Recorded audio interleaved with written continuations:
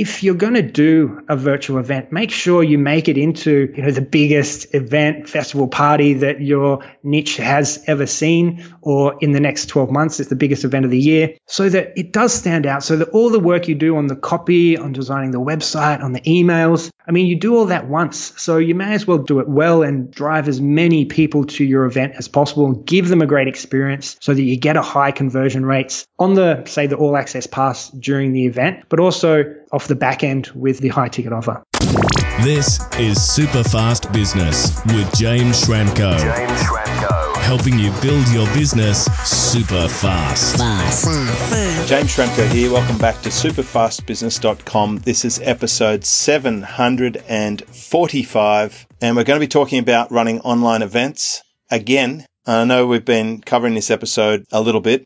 We've talked about live streaming. We've talked about how you adjust from physical businesses to online businesses. And I thought it would be great to have a chat to one of the members of Superfast Business who runs these things for a living, but importantly, has been doing it for a long time. So I'd love to welcome Liam Austin. Welcome to the call. Cheers, James. Yeah, I feel like I've been living and breathing this now since 2015, and there's certainly been a shift, which is, I think, a good thing. Well, it's a necessary thing, isn't it? It's happening. I can relate somewhat because, I wrote a book called Work Less, Make More. I've pretty much documented my change from having a job. I was a general manager 11 years ago, 2008. Actually, it's even longer. I've got to adjust that. I've got to get a new story. 2008, I quit my full-time job. I went to work online, and I've pretty much been living a life of hanging out at home without an office and operating online with online customers. And I've been traveling around a little bit in that role. So the main thing that's changed for me is just a little less travel, but it's like the whole world has discovered what I've been up to, this reality that you can operate a virtual business, that you can still get things done. I'm wondering now what's going to happen in the future. Will people go back to a co-working space? Will they go back into an open plan office? Will they get into an elevator with 15 people? Obviously, a lot of people have come into your space where you've been running these online events quite happily with very little competition, and now everyone's doing it. What does this actually mean for you, and what advice do you have for other people? That's what I want to cover in this episode. But I think a good starting point is, what have you been doing up until 2019? What was your business model? Sure. So our very first event was 2015. It was the LinkedIn Success Summit. So bringing together 35 LinkedIn experts, how to generate leads from LinkedIn. So most people were small business owners, entrepreneurs, just figuring out the platform, trying to prospect on it. And all those sessions, those 35 sessions, were all pre-recorded. We did, I think, 2 live components to the event itself, and that was back in 2015. And over the last few years, we've been testing different elements to make it a bit more interesting for people by adding more live elements, such as live Q&As, live presentations, even live panel discussions. And even more recently, the technology has been enabling us to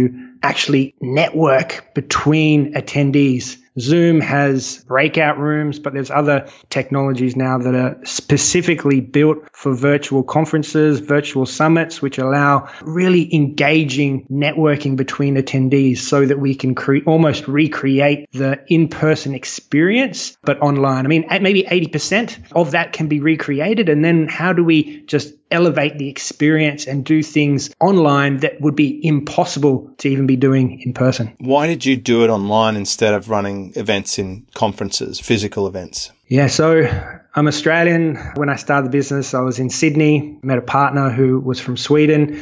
We wanted to travel and move between both countries. So we realized we need to create an online business. So it started with a LinkedIn group that I own, which at the time had around just under 100,000 people. And I surveyed them, asked them what they needed, and they just said they wanted to connect, funnily enough, even though they were on LinkedIn, and learn from each other. So we started doing these individual webinars on a weekly basis, and the ones that performed the best were on the topic of LinkedIn. And so I just decided, why don't we just bring all these experts together under one roof, into like a festival, into a party, into a conference, and make it the biggest event in this topic of the year. And fair enough, we had 15,000 people attend that event online, which would have been, almost impossible for me just starting out. Hiring a football stadium or something to get that many people in would have almost been impossible. So that's what really got us started with the online component. And now we're seeing, people,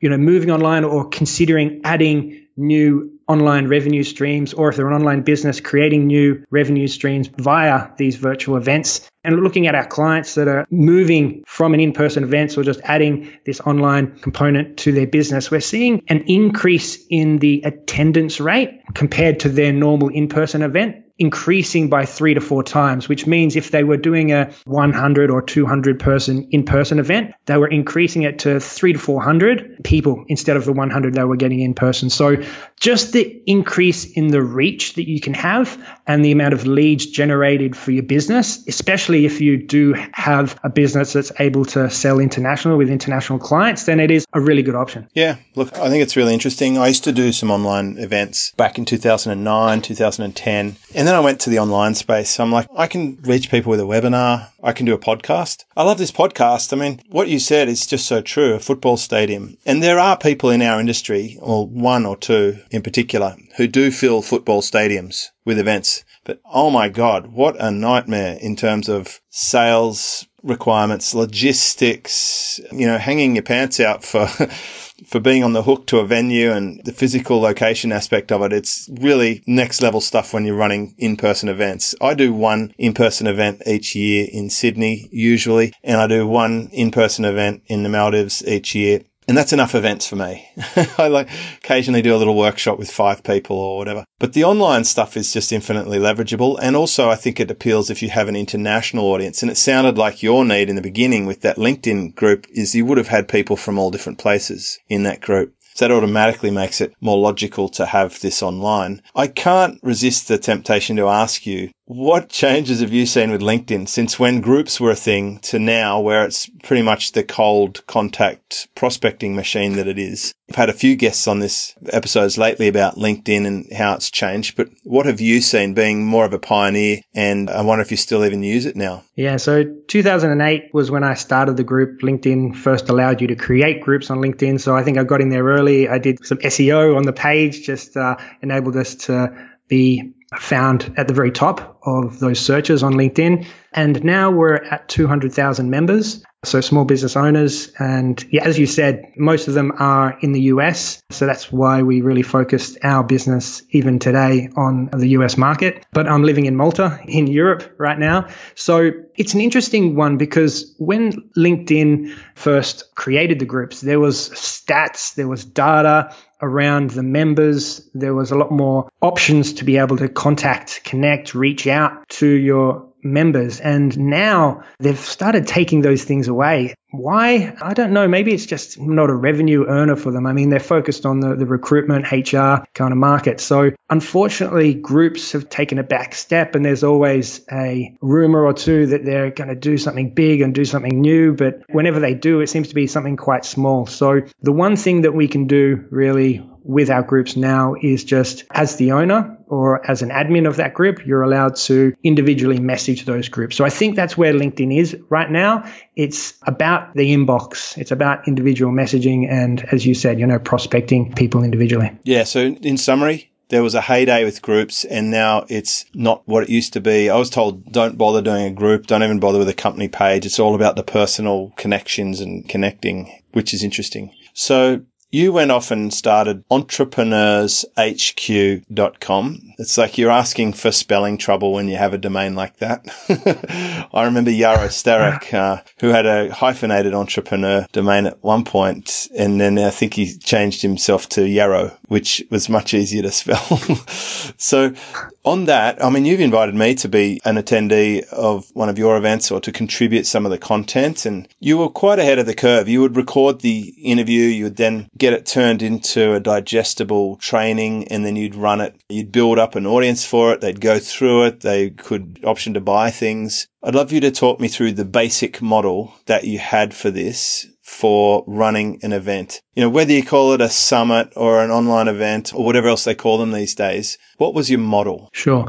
So for us, it's all about the end goal. So keeping the end goal in mind for ourselves and for our clients. I mean, I've hosted 17 of these 20 plus speaker virtual conferences myself and many for clients, and had over 100,000 people come through these events. So we've tested a lot of things to see what works and what doesn't. And it's all about having that end goal in mind. What do you want to achieve off the back of your event? Do you have a high ticket offer, a membership? Like, what is it that you want to ultimately sell that offer, that product, that service with all those leads that are going to come from the event? Once we know what that product is, it's validated, it's selling, we know our ideal target customer, we can then reverse engineer the funnel to actually craft the event itself. So we're looking at, the naming, the positioning, how many days, what components or format do we use? Is it live? Is it recorded? Are there networking events? All the way through to the actual agenda, so the schedule of the event. So every single session, we can be thinking about and planning, well, what do we want to cover? So that each step along the way leads them closer to buying our high ticket offer off the back of the event. So once we've got our schedule, we can then look at, okay, well, who do we want to invite to speak on these different topics, invite them to be involved as a speaker or as a host of a panel discussion, whatever it might be. And we can pre-record them, we can invite them to do live. But the event that we normally run is a 5-day conference, and we look to have at least between 20 to 40 speakers seems to be the sweet spot in terms of just being able to position this as the biggest event happening in the niche in the market in the next 12 months. And it's all the very top influencers collaborating, being involved. Like never before have these people been under one roof providing so much valuable content and information that it's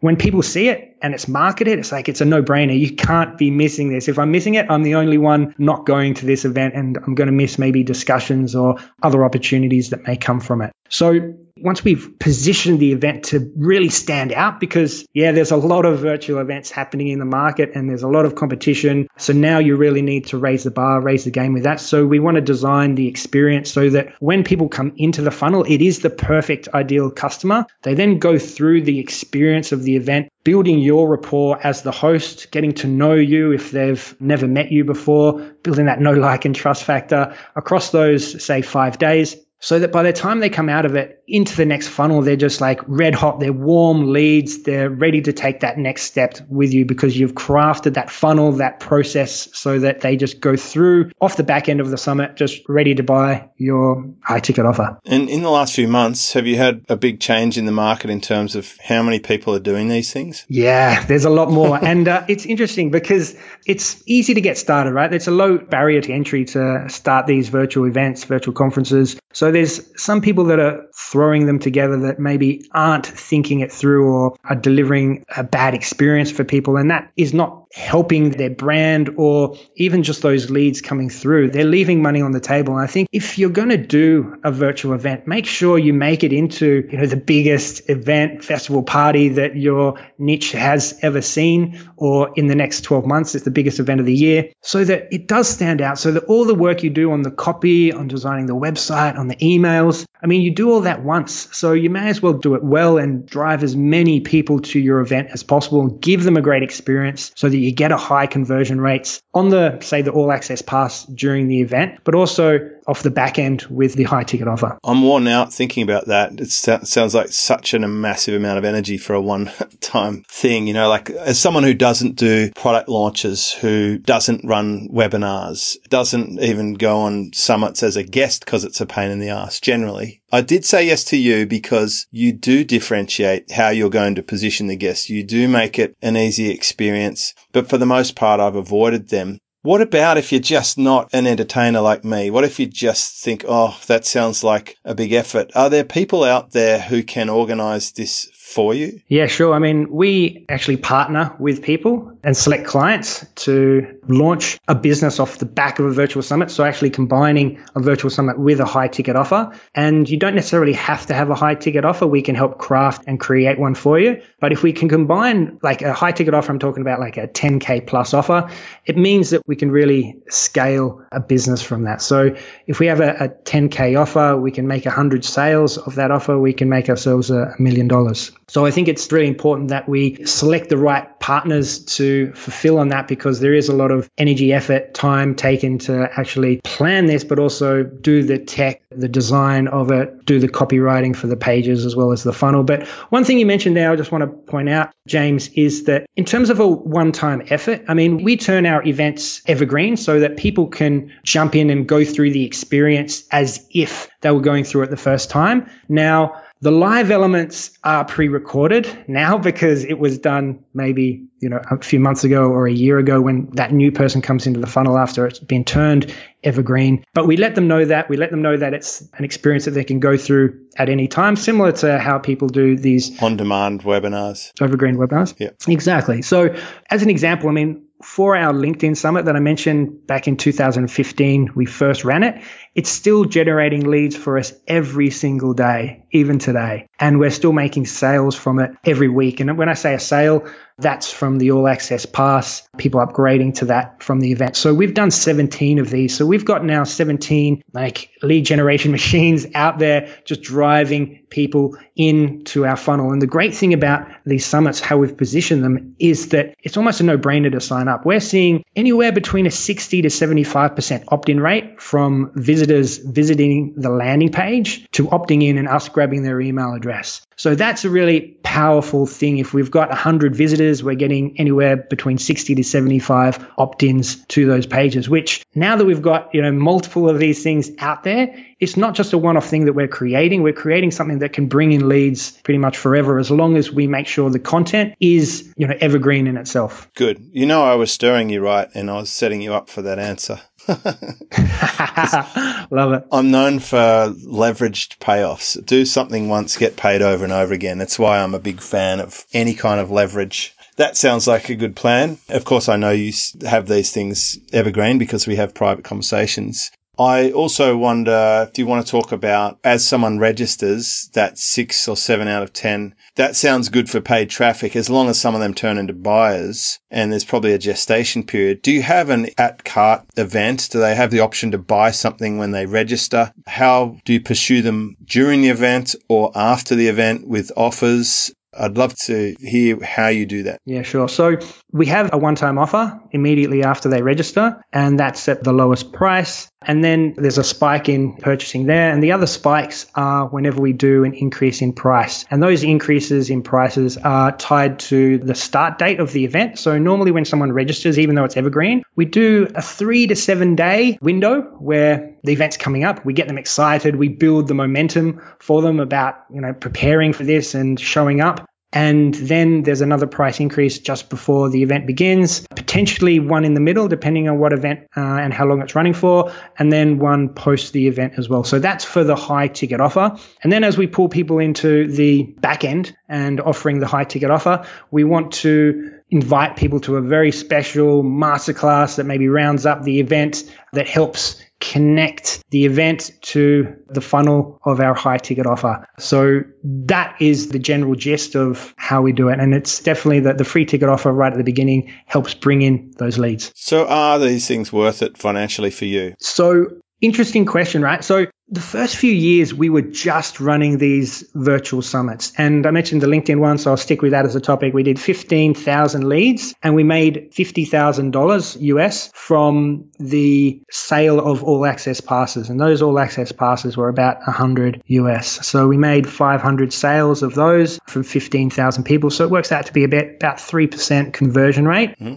Which is probably as good as a regular sales page, or even double some of the sales pages out there. Yeah. So it did okay, right? But we never had that high ticket offer off the back end. And that's where I think we failed for a number of years. We launched Virtual Summit Academy, which is a 2K product back in 2018 to put off the back of our events so people can download the scripts, the templates, go do it yourself. That worked quite well. But now we've got our high ticket offer, which, the starting price of that is $12,500. And we work with you, do done for you services to create a business around a virtual summit and a high ticket offer. And that is where we're seeing the biggest growth, the biggest profit drivers, biggest revenue, because it is a high ticket offer and it's definitely high margin for us as well. Nice. Do you want to talk about the technology stack? What sort of pieces are needed to run your own online event? Yeah, this is pretty cool. So now, just even the last 12 months, lots of new tech has come out specifically built for your virtual summit, virtual conference. So you don't need any other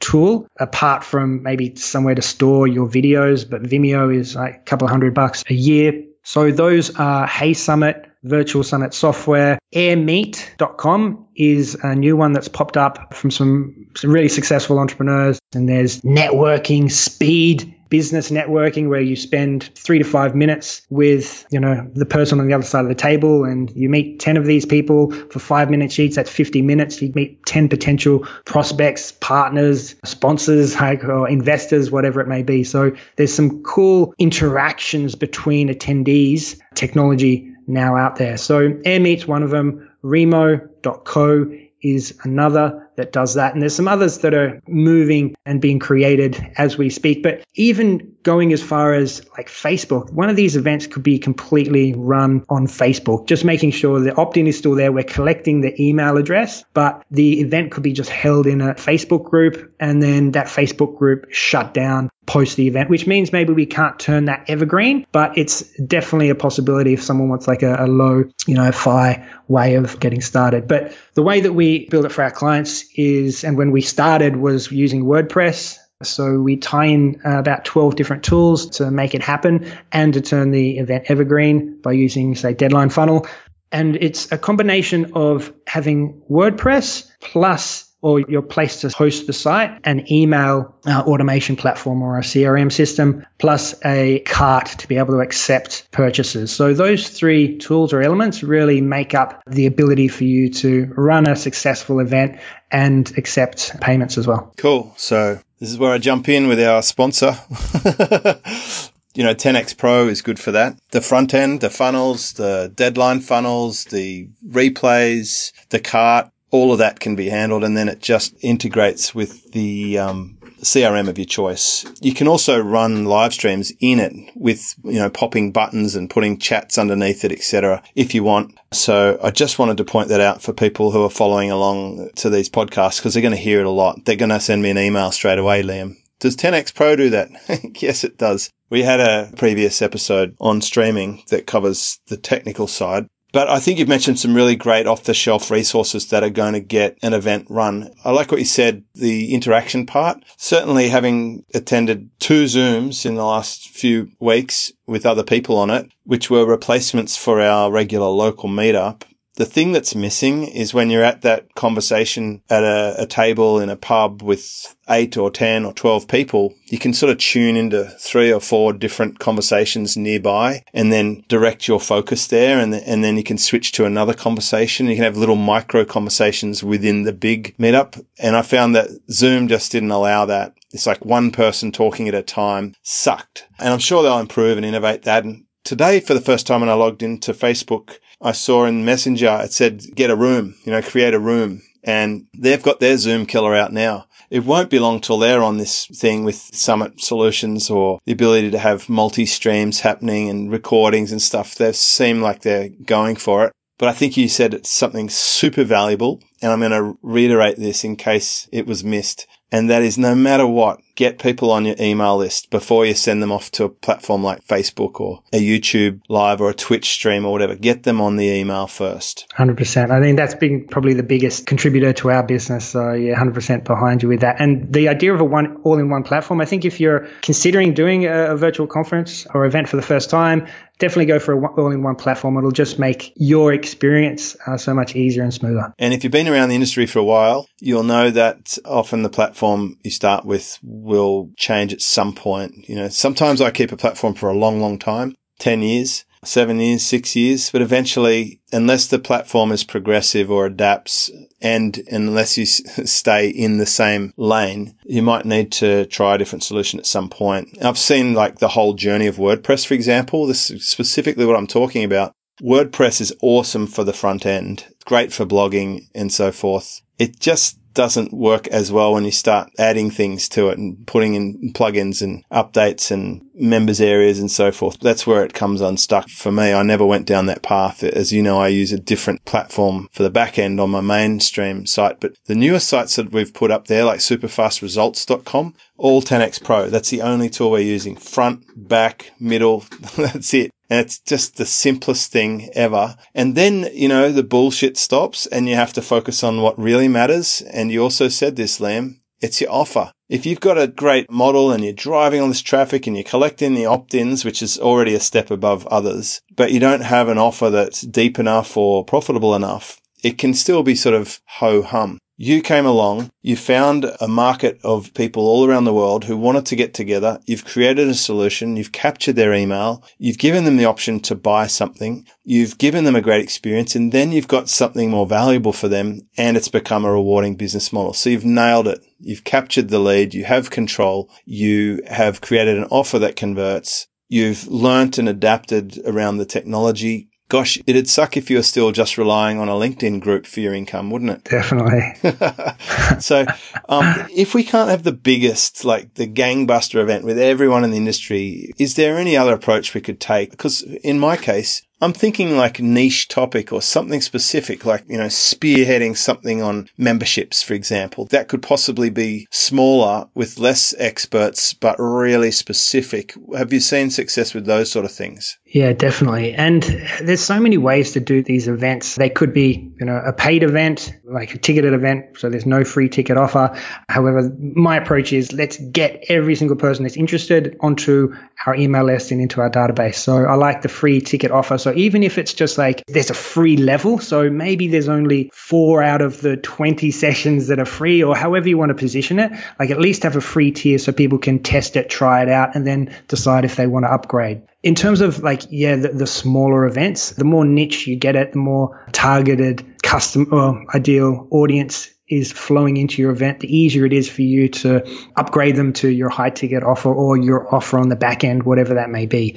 So I think the more you focus in on the niche, really target it, the easier it will be to get the ideal customer and convert them. But what I want to say is that I really love the idea of a big, you know, industry changer type of event that is maybe an annual event. And then you can do these maybe smaller, more niche topics around that event, or do a podcast off the back of the event to continue the conversation. Because if this big industry event that everyone looks forward to every year, you build a brand around it, right? It keeps bringing in leads for you even after it's ended, but there's fresh content being added annually. Then these smaller events could be continuing the conversation with people and keeping you top of mind for people who have already entered into your funnel. Another thing that you mentioned earlier, and I didn't get a chance to jump in and talk about this, but like when you create an event, say a 30 speaker conference, we can then break down quotes, certain clips of a minute long from each of these sessions so that we've got social media content for the next 12 months of the year by just creating one 30 speaker virtual conference, which I think is really powerful because you've now got all the content you need to promote across social media, Facebook, Instagram, LinkedIn, whatever it may be for the next 12 months. And that's, you know, something else that's just taken away that you don't have to worry about. And I think that's really powerful to be able to have access to that content, these industry influencers, and be able to kind of lean on them, leverage their notoriety, and be able to provide content post your event. Yeah. It's like what I do with Superfast Business Live, except it's in person and much more expensive and logistically awkward. You know, you got to pay out big bucks. I think the person who does the best off my events is probably the venue. Then it's the merchandise supplier. And, of course, I do end up with great content, and we have little clips we can spread for social media, and we fill in our forum. And for me, Superfast Business is the place where I sell the content rather than the old way of DVDs and so forth. And we were going to take the recordings from that event and run a live stream version of it for people who couldn't come, which is like everyone other than 200 people in the world. It's a big available market of people who didn't see it. So there are lots of hybrids. I think you said it right. There's no one particular way to do this. Just take some of the ideas that we've talked about. We've covered some really great stuff in this. Why do them? How they've been working for you, what you've learned over the long period that you've been doing them, what changes you've seen as people come into the market, what some of the platforms are, how you can monetize them, how you can partner with them, how you can get them done for you.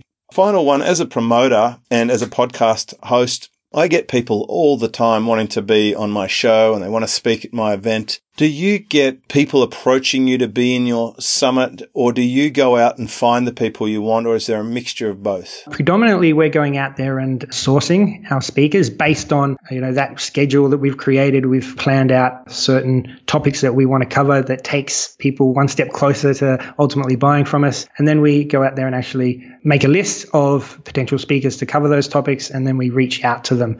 However, definitely we've got a form on our website now where people can actually request to be a speaker at one of our events. And to be honest, we look at that, but it's difficult to maybe bring people from that. It's a better, easier way for us in terms of planning it and making it a coherent content for the attendees by actually reaching out to people who we think we're going to fulfill each of those topics. Yeah, perfect. I find a lot of the people who apply are not the ones that I want to put in front of my audience, just because we've been known for really curating super high quality, non-pitchy experts who are just good at what they do. They don't even have to be famous, so they're not actually looking for opportunities. I have to sometimes reluctantly drag them onto stage. Like, I think every year we have half the speakers or a third of the speakers have never spoken before. So it's kind of fun breaking rookies onto the market and giving them a platform. So final tips, Liam. You've listened to this podcast for this long, for half an hour, and you're thinking you might pull the trigger and do an event. What would be your top 3 things someone should keep in mind? I think,